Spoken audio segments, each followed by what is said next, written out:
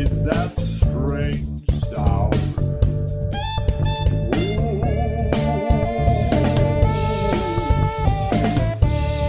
Where can it be coming from?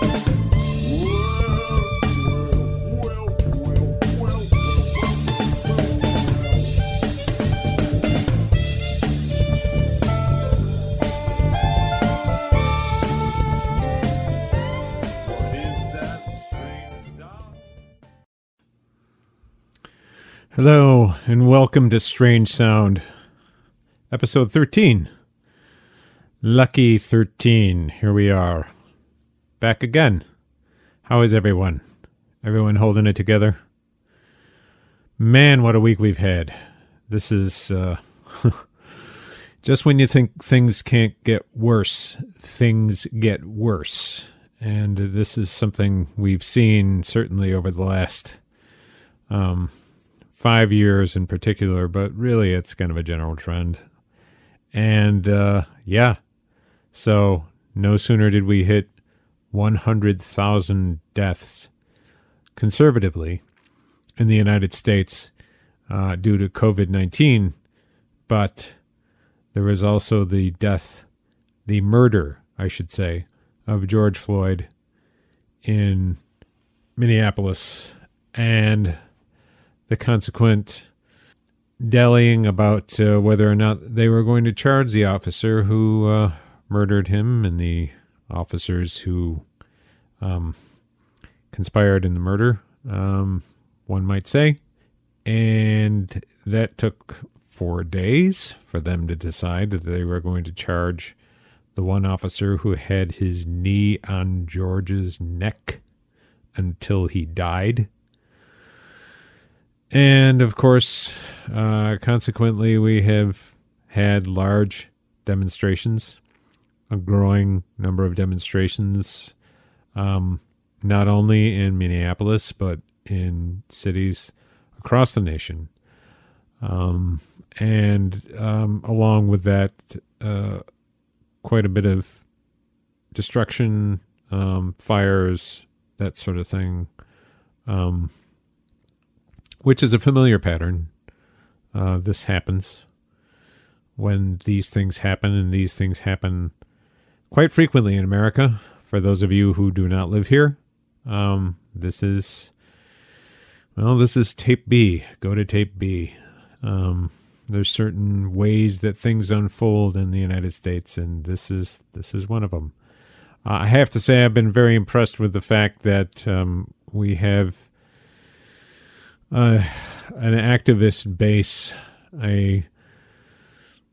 thousands and thousands of young people going out in the street and making their voices heard, regardless of what people say about them. I know there's an effort underway to tie them to the sort of vandalism and the burning down of buildings and that sort of thing. And it's this, again, very, very familiar pattern when these police killings happen, and these things come up quite frequently. It's a anyone who's lived in this country for more than 5 minutes knows that this is a repeating pattern. Back from the days of in the modern era, certainly Rodney King, up through Abner Louima, Amadou Diallo, Patrick Dorismond, into the more recent years, Sean Bell. It just goes on and on. Sandra Bland, more recently, of course. I could go on, but you know the names. Speak the names. And it's disgusting. And I find the resistance inspiring. I'm worried about the fires and the destruction that this is going to be used as a bludgeon against the movement. But there's nothing much that the movement can do. People need to push forward. There are apparently agents, provocateurs, agents provocateurs, as the French say. They know very well, God knows, in France, they see this sort of thing too. And there's fairly convincing evidence that some people have been trying to stir the pot and encourage, vandalism. It's not surprising to me that there would be looting, just because 40 million people are out of work, and people were on edge to begin with before the 40 million people were thrown out of work. And I'm not surprised that people would go through, a broken door or a broken window in Target and walk out with some goods. That doesn't surprise me at all. It doesn't scandalize me at all. Target, I'm sure, can handle the loss. But the burning, the fires, this is the kind of thing that's going to happen, and this is not at the core of the movement. This is around the edges of it. And this is a really upsetting time. But again, just as COVID-19 has laid bare so many of the contradictions of our society, the inadequacy of our healthcare system, the inadequacy of our economy, the fact that people are living on the edge, the fact that, after a couple weeks out of work, that people are practically standing in bread lines, need urgent assistance. And now, of course, the heinous killing of George Floyd. Just disgusting. And, this on top of like Ahmaud Arbery, and there have been numerous incidents in recent months that just underline the fact that black people they have a target on their back. And the police have a deep structural problem. This is not bad apples. This is a problem that reflects a deeper problem in our society. The police departments are a product of this society, and they are about keeping white people safe from dark people. And that's how, when you hear people talking about them, that's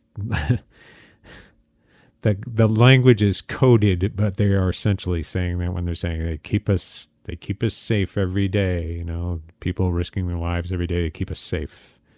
Keep us safe from what? And who's us? Did they keep George Floyd safe? No. I've seen some things in homemade video, sort of cell phone video, that are frankly shocking. Some of the police tactics are just shocking. I would share one with you. I'm hoping I can find this again on Twitter. I think I might have commented on it, but it was shared by Ben Dixon, I believe. I shot this young woman who was in a car, and her uncle was being arrested by some riot police. He was standing, in a very non-threatening way. They had told him to, more or less freeze, and he was keeping his hands to himself, and he was standing there quite still, and they were more or less apprehending him. I think they were preparing to book him, and there were several cops, and one of the cops came up behind him and kicked him in the ass. Just hauled off and just kicked him as hard as he could. And it was just gobsmacking. I could not believe it. He didn't do anything to deserve that. Not that would be appropriate under any circumstances, but still, the man was standing there under restraint from the police, under voluntary restraint. Essentially, he was restraining himself, and he looked completely calm. He wasn't agitated. He was just standing there, and a cop came up behind him and kicked him in the back. Just hauled off and kicked him. It was terrible. Anyway, if you go on Twitter, you'll see what I mean. Check out Ben Dixon's feed. And, there's plenty more where that came from, I'm sure. It's been, quite, as I said before, quite a week. And I am so impressed with some of what I've seen of these young people, brave, marching forward through the tear gas, to make their point. And if there's any hope, it's in those folks. So that's all I have to say on that. There's other folks who can speak more intelligently on it than I can, certainly. So anyway, what I wanted to talk about this episode is electoral politics to some extent. I'm getting kind of concerned about the November election from the standpoint of the actual process and and people's confidence in the process moving forward. The president, as he did in 2016, is doing everything he can to undermine the legitimacy of the electoral process, particularly with regard to the presidential election. But I think, even more broadly, he's making wild claims about vote by mail.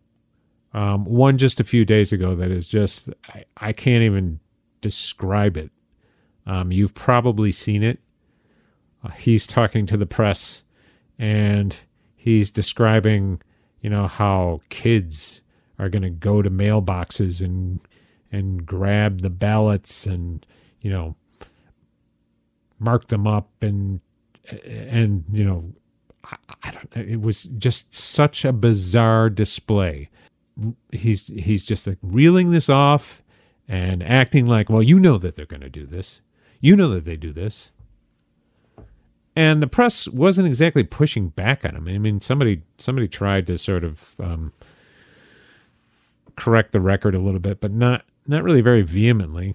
I for the life of me, and I don't understand why the press corps doesn't work in tandem with one another so that the next person that he calls on, instead of just going to their prepared question, would say, Mr. President, can your people point us to the evidence that you're citing or that you're basing your assertions on? We don't expect you to do it, but can your people please point us to what the basis of your assertion is? When you say that vote by mail is rife with fraud and that if we institute vote by mail across the country, then legions of kids are going to be stealing the ballots out of people's mailboxes because they're going to know exactly when they arrive. They're going to know exactly when the ballots arrive in the mailboxes. So they'll know exactly when to come by the mailbox and just grab them. Because, after all, it's really easy to get things out of people's mailboxes. And, of course, exactly when those ballots are going to get there. And also the thing about, printing phony ballots. It's just amazing. It's like this guy is our president. Unbelievable. So he's obviously working overtime, working very hard at creating the predicate for claiming, he's obviously worried about his reelection, right? He doesn't think he's a shoo-in. He's not going to say that. But he knows that he's got a bit of a problem with regard to his reelect. He may well win. God knows. But he must be seeing plenty of evidence, internal polling, that sort of thing, that is telling him, you've got a problem. And unless things go a certain way, you've got a real problem. And to that end, he is creating the predicate for claiming fraud.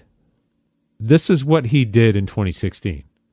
I personally think his effort in 2016 was a way of setting himself up for what would have been Trump TV. He expected to lose. He would lose to Hillary Clinton, then claim fraud, and then use that as like the issue with which to launch Trump TV, which would be its own kind of Fox News on steroids. Not that Fox News isn't on steroids already, but that's what he would have done. But something funny happened on the way to Trump TV. He got elected president. So now he's concerned about being unelected president. And so he's using the same tactic, but to a different end. And we are looking at a possibility that, assuming Joe Biden is the Democratic nominee, if Joe Biden wins in the November election, that there's going to be a full-throated claim of fraud, election fraud, based on all of these conspiracy theories that he's been spinning out for the last few years, and particularly in recent months. Particularly if we go with a kind of a national vote by mail, which I suspect he won't sign, but we'll see. We'll see what happens. I don't think there's, people have talked about this. I don't think this is any news to anybody. The thing that I find particularly concerning, though, and I've heard this on some progressive talk, I've heard Michael Moore talking about this on his Rumble podcast, which I listen to. And this concerns me.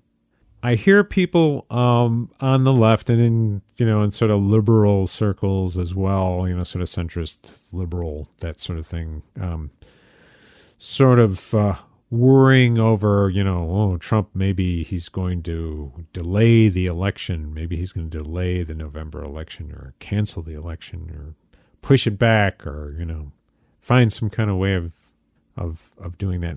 Now, let me be clear. I'm not saying don't talk about this, because I think people should talk about whatever they think is worth talking about, right? But when we say stuff like that, when we talk about him delaying the election, that creates an expectation in people's minds. That creates a sense of possibility that that could actually happen. That can't happen. That's a matter of statute.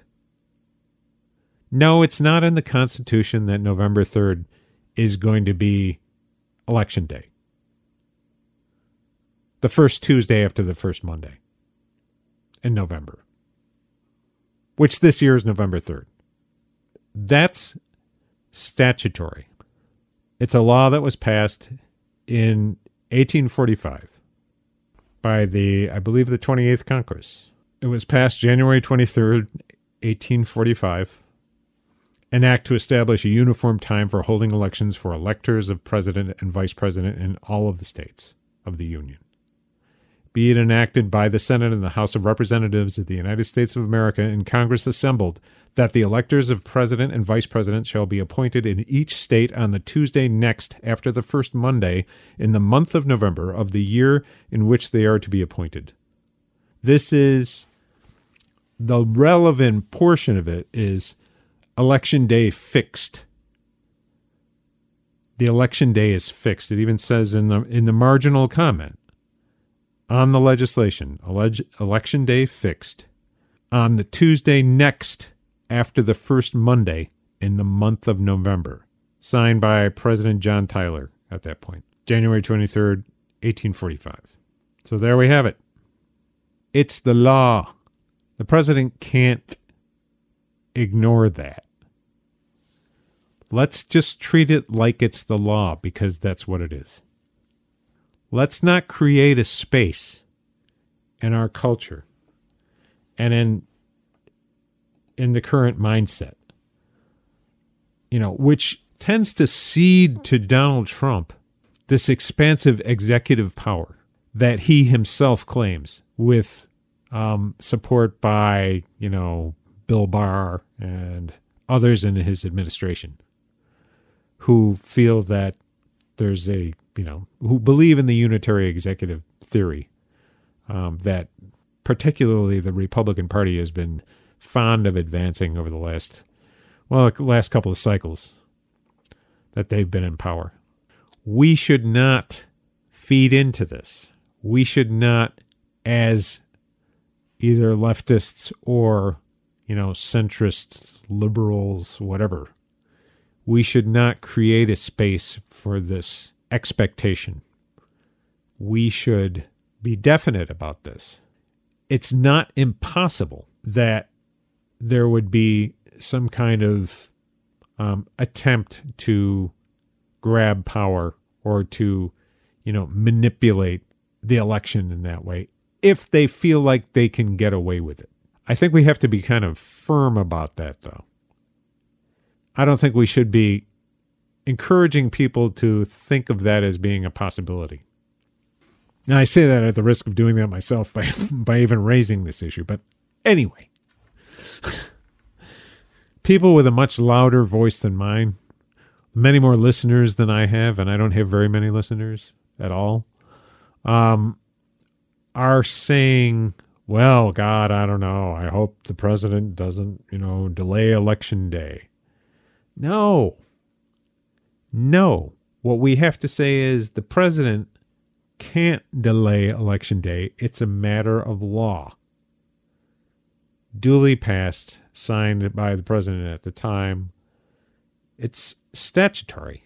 He has absolutely no ability to do that. And if we talk about it, we should make that point. The president does not have the ability or the right to do that. Now, I know elections are not, elections aren't the be-all, end-all, but they are important. It's not something that we should spend very much time thinking about, but we certainly shouldn't neglect.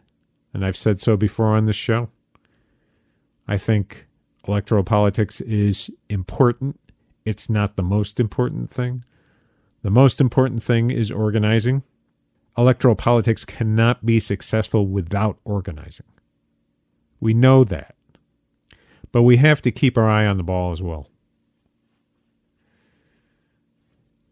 And I think it's urgent that we deny Donald Trump a second term as president of the United States.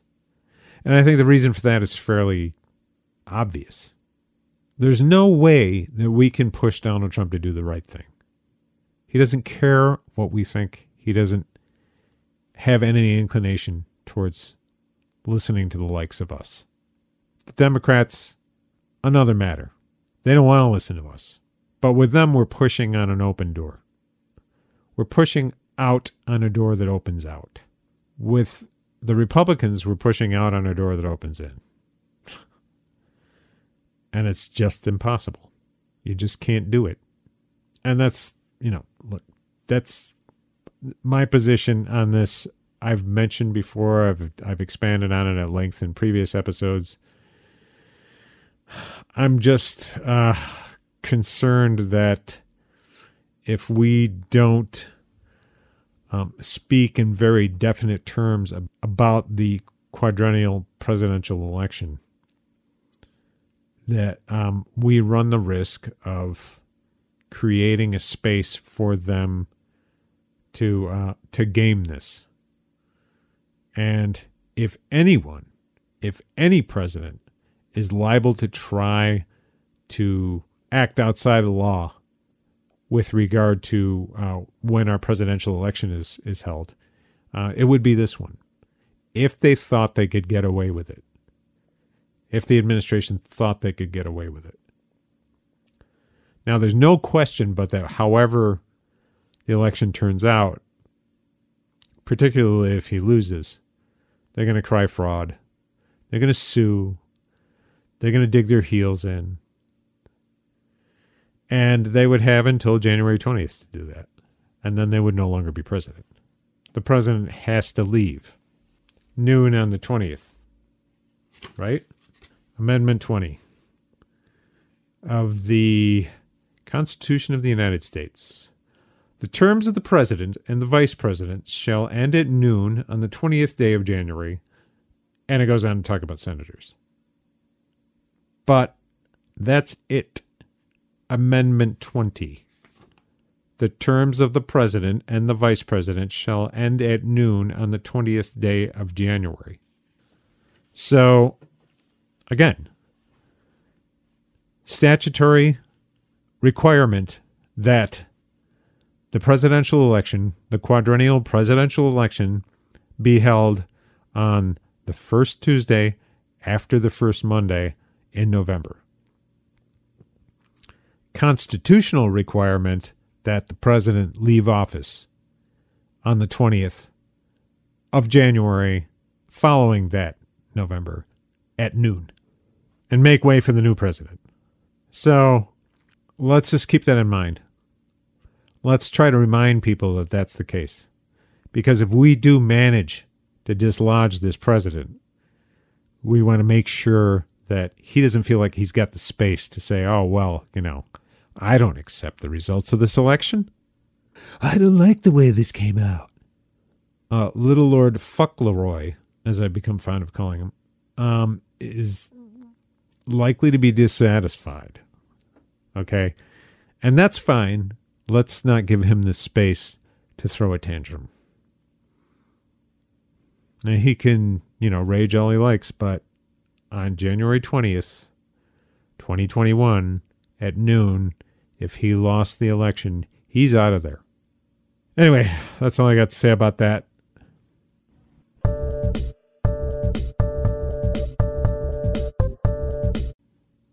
like to hear what you have to say.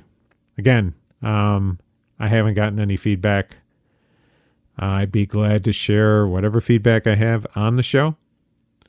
Be glad to make this conversation. Please, push back. Tell me why I'm wrong. I need to know why I'm wrong. Sometimes I feel like I am wrong. You ever get that feeling? I get it all the time.